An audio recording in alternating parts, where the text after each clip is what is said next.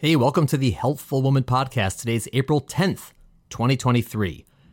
As you heard last week, we just celebrated our 3-year anniversary of this podcast. So for today's podcast, I'm going to go solo and do a podcast on looking back on 3 years of podcasting. At the end of the podcast, I say all of my thank yous, but spoiler alert, my last and biggest thank you is to you, the listeners. Thanks for listening. All right, enjoy today's podcast. Have a great week. We'll see you again next Monday as we start our 4th year of the Healthful Woman podcast. Welcome to today's episode of Healthful Women, a podcast designed to explore topics in women's health at all stages of life. I'm your host, Dr. Nathan Fox, an OBGYN and maternal fetal medicine specialist practicing in New York City. At Healthful Women, I speak with leaders in the field to help you learn more about women's health, pregnancy, and wellness. All right, everyone, this is the special 3rd anniversary edition of the Healthful Woman podcast. I'm your host, Dr. Nathan Fox, Natey Fox, Nate, whatever you like to call me, and I'm going to go solo today, so it might be a little bit more choppy, and it's not question answer, but basically, since we celebrated the 3rd year anniversary, I thought it might be nice to do sort of a recap episode as we enter our 4th year of podcasting. If our podcast were in high school, we'd now be a senior. You know, this is sort of like, how Letterman used to have a recap show for whatever anniversary or Saturday Night Live or anything. And, maybe to go over some highlights, some of our stats, some of the lessons I've learned over the years from podcasting, and then end with some thank yous. And finally, the direction of the podcast moving forward. Nothing crazy is going to happen, but just sort of keep you up to date what's happening. So in terms of our stats, so the first podcast we dropped was April 2nd, 2020. So 3 years ago. We had planned the podcast for several months before. And, at the time, my thought process was, I'm a doctor, I'm in clinical practice, seeing a lot of patients, and I and my colleagues, we were doing a lot of medical research and publishing, which was awesome. But honestly, we'd spend so much time working on these publications and working on the research and data collection and writing. And when we get something published, it was great. I mean, it's really rewarding. Some people find it impressive, but ultimately the information was not getting to the people who I really cared about, which is all of you, either my own patients or people out there looking for information. When you publish a scientific article and 100 doctors read it, you're like really happy. But that's not exactly what we're trying to do here. We're trying to really get information to a lot of people. So at the time, I was myself getting into podcasts, just starting to listen to them.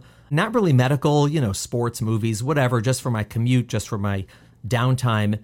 And I was thinking, I wonder if there's anything out there for pregnancy or for women's health. And I looked around and I really didn't find a lot at the time that was great. Some of the podcasts I found were basically run by lay people, I would say, where they would interview doctors, and there's some good information there, but when the person interviewing doesn't really understand the medicine, they don't know the follow-up questions to ask necessarily. So the information was a little bit, I would say, shallow. It really wasn't that deep. And the ones that were run by doctors, I found to be horrifically boring that I would not want to listen to myself. So I thought, maybe we can do this in a different way, present interesting topics, try to make the content relevant, understandable, interesting, occasionally funny, let's say, and see what we can do. So that was our plan. And, I don't know anything about podcasting. I have no idea what has to be done. I'm an idiot, right? So, I have to speak to people and get the right equipment. And our marketing team, DLM from Grand Rapids, Michigan, you've heard me talk about them from time to time. Essentially, we asked them, do you know anything about podcasting? And they said yes. And we sort of worked together to develop the podcast. And the thought was, all right, we're going to drop it around April or May of 2020. And we had all these topics planned out on how we're going to do it. And then, of course, COVID hit. And so we really had to pivot and do a lot of podcasts on COVID. And we actually had to not have people come into the studio. It's an office with equipment and it's whatever, but come into the studio, but do it over the phone. So we had to sort of learn how to do that. But ultimately, the first podcast we dropped was April of 2020, which was just sort of welcome to Healthful Woman. And then my first guest that week was Emily Oster, who's been on several times before. And the first podcast was Pregnancy in the Land of Corona. Fascinating. If you go back to that podcast, which was like the first month of COVID, and we've talked about this in podcasts since, there was a lot we didn't know, obviously, but that early on, there really was a lot we did know. I do plan on doing a podcast sort of as a COVID recap, sort of things where we went right, things where we may have gone wrong. So look forward to that. But that was our first podcast. And since then, we have dropped 290 podcasts, 217 of which were Healthful Women podcasts. And then we did 63 high-risk birth stories, which was a second podcast we started and then used to drop once a week. And then recently we stopped it as its own podcast and now incorporated it into Healthful Woman. But that's a lot of podcasts. It includes 14 miniseries. All of these podcasts are archived. They're available on our website. They're available on Apple. They're available on Spotify. And we are still getting a lot of listens to the older episodes, which is great. Again, the content, medicine does evolve, and obviously content might be potentially out of date. But when that happens, we do try to update if there's something major that happens in medicine or in gynecology and obstetrics or whatever it is. So the content up there is typically at least up to date enough, obviously. We have redropped 10 episodes over the past 3 years. Amazingly, our 10 redrops are mostly by choice and not by necessity. It's not like summer reruns where I take off the summer and we just do reruns all summer. I'm doing this pretty much all year round. Our team is doing this all year round. Some of the redrops, either because it's thematic, related, like an older podcast, which would be related to, let's say, miniseries we're doing, or for example, every year around Yom Kippur, I've been dropping the Jewish Fast Days podcast. But that's really why we do it. We used to be twice a week. Then we went twice a week with one Healthful Woman and one high-risk birth story. And then we're back to once a week, combining them sort of, every now and again a Healthful Woman, every now and again a high-risk birth story, which I think seems like the right frequency. I think that's not too much, not too few. In case you're curious, we've had a lot of guests. The most frequent guest on the podcast has been Stephanie Melka. She's been on 15 times, not including redrops. One more to come in the next couple of months. After her, there's a tie between Emily Oster and Tamar Goldwasser, a lot of our genetics podcasts. Then Caroline Freeman's been on 7 times. Mike Silverstein and Jennifer Lamb have been on 6 times. And then there's been a bunch of people on 5 times and so forth. I've had the pleasure of having some of my family on the podcast. My wife Michal was on the podcast early on. My daughter Neely has been on the podcast. My daughter Kira has been on the podcast, and we redropped it. Actually, hers was the first podcast I ever recorded, and then we dropped it months later. Brother David was on the podcast recently. And of course, my father, Jack Fox, was on for 2 podcasts, which was a real treat for me. We've had, just for Healthful Woman, so that is the 217 Healthful Women podcasts, we've had close to 400,000 listens over the years, which is absolutely crazy to me. I didn't think we'd get 4 listens over the years, and all 4 of them would probably be family members. I will say, as far as I know, the number 1 listener to the podcast is my wonderful wife, Michal, who has listened to every single episode. For those of you out there who have matched her and have listened to every single episode, please let me know. God bless you. I will give you a mention on the air if you've done it as well. That's awesome. Our top podcast in terms of total listens, the top one thus far has been our COVID vaccine update podcast with Emily Oster, followed by I'm Pregnant, Now What with Stephanie Melka, followed by Do's and Don'ts in Pregnancy with Emily Oster. Again, this is really more podcasts than I ever thought we would drop, more listens than I ever thought we would get, and it's really been awesome, and I am really encouraged by all this. Okay, let's get to some lessons that I've learned over the years from doing this podcast, and there's some big ones. The first one is not something that I specifically learned from the podcast, but it's something that the podcast really, really reinforced for me. And that is, it is very difficult to get good medical information. It is really nearly impossible for people out there to get good medical information. Why is that? Well, I think part of it has to do with the availability of information. I'm going to call that the Google, even though obviously it's not just Google, it's the whole, internet, whatever it might be, all the available information. Everything's available to us at all times now. Now, on the one hand, the Google has absolutely made life better. Number one, there's information available all over the place at any time, anywhere, for any person basically with access to the internet. And that is terrific for patients. It's terrific for doctors. It's really a terrific idea, and it has totally opened up opportunities for us. And It also allows people to do research on topics on their own time, whether, again, that's patients, whether that's doctors. It gives people an opportunity to really, really look into topics on their own, which is very difficult or nearly impossible to do in the past. You'd have to go to like a library and take out a book, and then the book's going to be outdated. It was nearly impossible to do this, and now you can. However, that same explosion of information has also made it worse. The first problem is that all the information is available, right? There's no filter on it. And no, I'm not suggesting there should be filters on it. I'm really not. I'm kind of a freedom of speech kind of guy. But it's just that it makes it very difficult because most people are not really able to sift through all of the information and come to the right conclusions, right? For one, you have no idea if what you're reading is legitimate or not, right? How do I know if what I'm reading is from a legit source, from a knowledgeable source, or is it from quack out there who's writing stuff that's totally unsubstantiated or biased or whatever it might be? Now, that is a difficult task. Occasionally, if you have enough experience with this and you really are even properly trained in doing internet research, you can sort of figure that out, say, okay, this comes from the Mayo Clinic, for example, so it's probably got a little bit more legitimacy than from, like Steve in Queens or whoever it might be who's, publishing something. Sorry to all you people named Steve who live in Queens. I don't mean to disparage you, just an example. But that is, the first issue, that people read stuff online and it's hard to know, is this from a legitimate source or is it not from a legitimate source? So that's problem number one. And it's sometimes very difficult because some sources can sort of make their websites fancy and give themselves a fancy name or a society of this or of that, but you have no idea. Again, they could be biased, they could be commercially biased, they may have a vested interest in something. You really don't know, and it's not easy. The second reason I would say, even if you know the source is reliable, you're very confident the source is reliable, when you get all of the information, it's very hard to know if that information is applicable to you specifically, right? Any condition out there can range from very, very mild to very, very severe or dangerous or whatever it might be.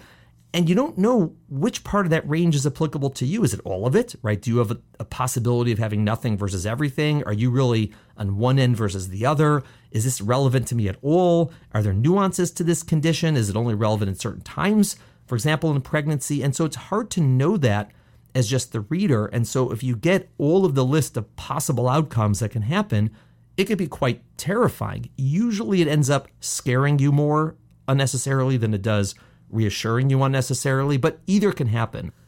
As an example, I saw a patient a few weeks ago, an ultrasound. She was 16 weeks pregnant and we're doing an anatomy ultrasound, and it looked to me, the ultrasound, baby looked great, and looked to me that the placenta might be a little bit low in the uterus, so we did a vaginal ultrasound, and the placenta was not covering the cervix. When it covers the cervix, we call it a placenta previa. It was near the cervix that either you call a marginal placenta previa, some people call it a low-lying placenta, but ultimately, it's not an issue. I walked into the room, I was speaking to her, I said, hey, your baby looks great.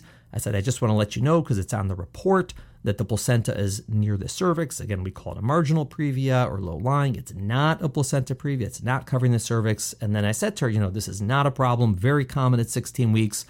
As the pregnancy progresses and the uterus grows, this is going to move out of the way. Like 99% chance it's going to move out of the way. If it doesn't, you're still going to be okay. We'll figure it out. Like, all is fine. You have nothing to worry about. And then she said, are you sure I'm okay? Yes, I'm sure you're okay. This is not a problem. No, it's not a problem. Is there anything I need to do different? No, there's nothing you need to do different. I was, answered all of her questions. Totally fine. About 2 days later, I got a message that the patient was calling and needed to speak to me about her ultrasound reports. I called her back, and she's on the phone, her husband's on the phone, and they're saying, I went on the Google and I'm Googling previa, and I'm trying to figure out, like, am I going to hemorrhage? Am I going to die? Am I going to need hysterectomy? Am I going to be admitted to the hospital? And this and this and this and this. And I said to her, I said, I see where you got that information, but that's not relevant to you. Like, you don't, number one, you don't have a complete placenta previa. You have this marginal previa, which is different. Number two, you're 16 weeks, you're not 36 weeks, right? It's very, very different if you have this at 36 weeks versus 16. And I said, as you recall, we said that it's going to move and this and that. And she said, I thought you said that, but I wasn't really sure. So I went on the Google. I really shouldn't have. It really took me down a rabbit hole. And I needed to get, as she said, taken off the ledge. And so I said, that's cool. No worries. It happens on the Google. Sorry I didn't warn you about the Google and what it might say. And that's how we left it. But that's a great example. This is a very smart, very educated person who, I definitely, explained to her what was going on. We had a conversation about it. So it's not like anything was awry in the visit, but, she was very curious. And so she went on to Google and looked and found things that were much scarier to her. And understandably, she didn't have the knowledge base to sort of put that into perspective for how it applied to her. So what should we do about this, right? What's the solution? I think on the doctor end, we need to be proactive, and we need to tell patients where to go to get information. Like, where can you find more information on this particular condition, disease, topic, whatever it is that we're talking about? We have to tell people proactively, this is a good site, this is where you can go. The second thing, I actually normally do this myself, I clearly didn't do it for her, is to tell them what they might find on Google and why it will or won't apply to them. So for example, if I could go back in time, I would have said to her, hey, if after this visit you go home and Google this, you might find stuff about getting him into the hospital, bleeding, C-section, hemorrhage, hysterectomy, death, all these horrible things. It doesn't apply to you. Here's why it doesn't apply to you. That would have probably prevented her anxiety after Googling if I'd been more proactive. Again, I do try to do this, but I obviously didn't do it for her. And the third thing, which is really important, I think, is we have to forgive people for Googling. Like, some doctors get really irritated, like, why'd you go to the Google? The Google's not a doctor. You went to Dr. Google and they make a joke. This is the way of life. This is how it is. Anybody who hears anything, they are probably already Googling it on their phone before they leave your office. Fine. That's what I would do. That's what anyone would do. That's what all of us would do. We have to just assume that that's happening, not be judgmental about it, but instead take into account that that is part of life and that is something we have to address, again, proactively. I think from the patient perspective, what is something that you might be able to do is sort of the flip side. Ask your doctor, where can I get more information on this? Where do you recommend I go? That is a really important thing. The second thing is, if you are going online, be very careful when reading personal experiences, like a story, right? Because they really are only relevant to that one person. You have to be very clear, is that relevant to me or not? Try to see if the situation applies to you. And again, all diagnoses, all situations have a range of possible outcomes. So try to see where you might fit in that spectrum. And if you're not sure, it is a good thing to follow up with the doctor. Say, hey, I found this online. I'm just checking. Is this relevant for me or is this not relevant for me? And we'll tell you it is or it isn't. And I think that'll be helpful. If you find a good source, stick with it. Whether that's a website, whether it's a podcast, whether it's this podcast, another podcast, whatever it might be, a book that someone wrote, if you find a good source, use it. And I think for all of us out there, we have to continue to find ways to get good, reliable information out there that people can find, whether that's really building up one website that has a tremendous amount of information on it, or whether that's a podcast like this one that continues to drop episodes on new content that people have somewhere they can go. Again, whether it's a podcast, it could be a website, it could be a series of books. I know that a lot of us don't read books anymore, but there are good books out there. Obviously, I've always enjoyed Emily Oster's books. We have her on. But that's somewhere I tell people, if you like reading books, read this book. I tell them, like, that's a good book. I like what's in there. It's reasonable, because some of the books are different and I may not like them. Okay, an example of when this works. So we have a podcast on induction labor.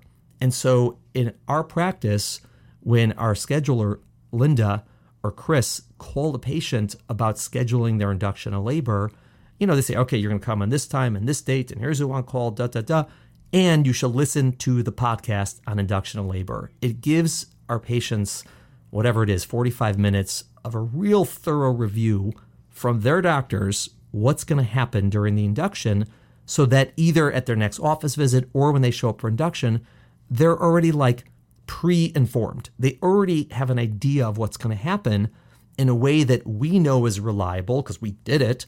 But it doesn't have to be necessarily from our practice, right? It's not that different from practice to practice. There's some variation.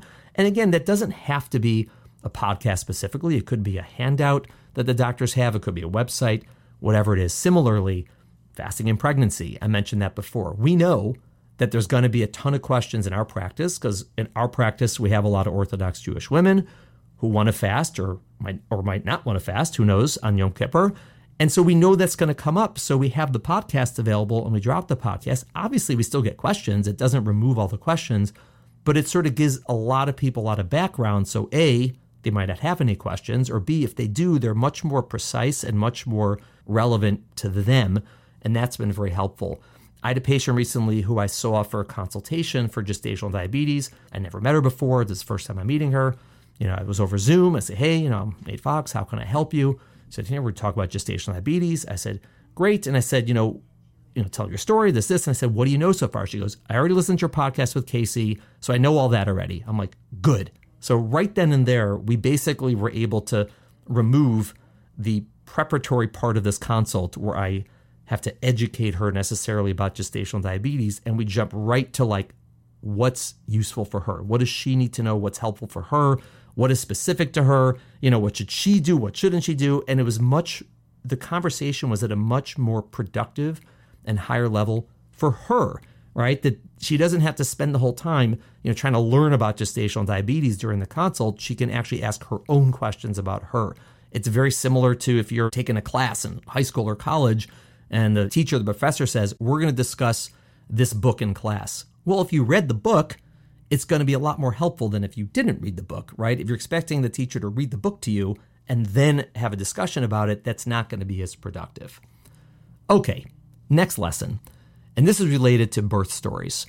It was very early on in the podcast that we realized how important someone's birth story is to everything we're doing, right? There are the conditions that we have, and then there's the stories about the condition, the experience. So for example, someone, wants to learn about hemorrhage, postpartum hemorrhage. So I can talk about what a hemorrhage is and what we do and how we treat them, statistics and management and all this stuff. But having a hemorrhage is an entirely different side of it.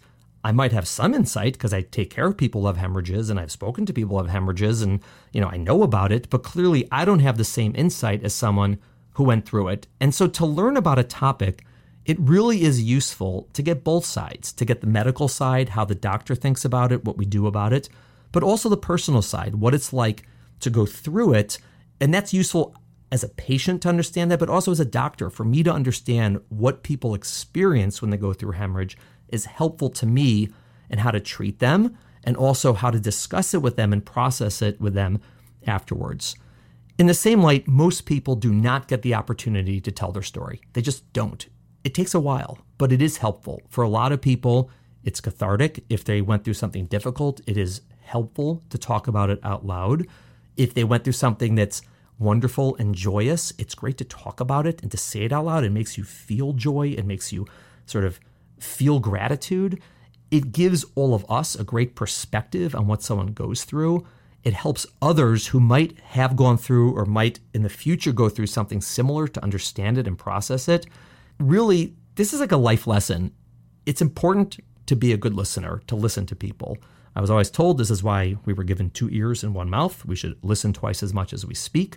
And in practice, I really have been trying more and more to just spend the beginning of my meeting with someone listening. I'll say something very open-ended like, tell me your story, or tell me what happened, or how can I help you? And then I just sit back, listen, occasionally take some notes if they say some details. And after 5 to 10 minutes of them telling their story, typically I know almost everything I need to know already. I'll usually follow with some pointed questions about, tell me about this, tell me about that, some details. But they feel like they've been heard, that someone's listened to them, which is a really important part of this entire process, and it's true in life. Another part of this related to birth stories is what I've learned is people really process birth very differently, and it's not always related to the outcome. So clearly, if someone had a very bad outcome, a tragic outcome, a sad outcome, they often are bad experiences, obviously. But every combination is possible. There are definitely people who have had very bad or very sad outcomes related to pregnancy, but for some reason, they don't feel traumatized by it. They almost feel at peace with it. How does that happen? Some of it obviously is personality. Some people are just wired differently than others, and that's fine. But a lot of it is how everyone else behaves around them. Are we supporting her through this difficult birth? Are we informing her? Does she understand what's going on? Are we making sure that she doesn't feel guilt over what's going on, that she knows it's not her fault that this is happening? And I think that if we really, for people who are going through difficult times, if they feel supported, if they feel informed, if they feel heard, if they're not made to feel guilty, there's a much higher chance that they're going to feel at peace with the outcome either early or eventually. And that's a really important part. On the flip side, there's people who have good outcomes and end up having a lot of trauma from their birth, right? They have a healthy baby, they came out healthy, but they're traumatized by their birth, by the experience. And again, some of that is the person. There are some people out there who find trauma in everything. Okay, but that's not really my experience. Most of the people who have a good outcome but feel trauma from their birth, it's not because of their personality. It's usually because they had tremendous fear at the time of their birth. They had tremendous lack of information. They didn't know what was happening to them. Again, they felt unsupported at the time, or they felt guilty, and they weren't given the time, the place, the space, whatever it is, to process this and to come to some sort of peace. And what does that take? Again, sometimes it's just being able to talk about it, to tell their story, to process it, whether that's with a friend, whether that's with a family member, whether it's a doctor, whatever it is. Just because they had a good outcome does not mean that they feel great about the birth. And I think that's one of the really important lessons that I've learned over this podcast. And I've really tried to focus on that. A, what was the outcome? But B, what is their sort of feeling about the birth? And again, I'm not a psychotherapist. I'm not a psychologist. I'm not doing this professionally. This is no different from how it would be with a friend, just to listen to people. And it really helps a lot more. Some thank yous. I first want to thank my practice. Everyone in my practice has been giving me the time and the space to do this podcast. I really do appreciate it. A lot of them have come on as guests of the podcast, which I really appreciate. Obviously, as I mentioned before, there's Emily and the entire team from DLM in Grand Rapids, Michigan, the great state of Michigan, the great town of Grand Rapids, Michigan that we mentioned before, for producing this podcast, for editing them, and for helping someone like me who understands nothing about technology putting this up for you guys to hear. Obviously, I want to thank all of the guests who've taken their time to come on the podcast. I don't pay my guests. There's nothing they get out of this other than, either personal favor to me, or it's cool to be on a podcast, or whatever it might be, but I do appreciate it. But obviously, my biggest thank you is to all of you, our listeners.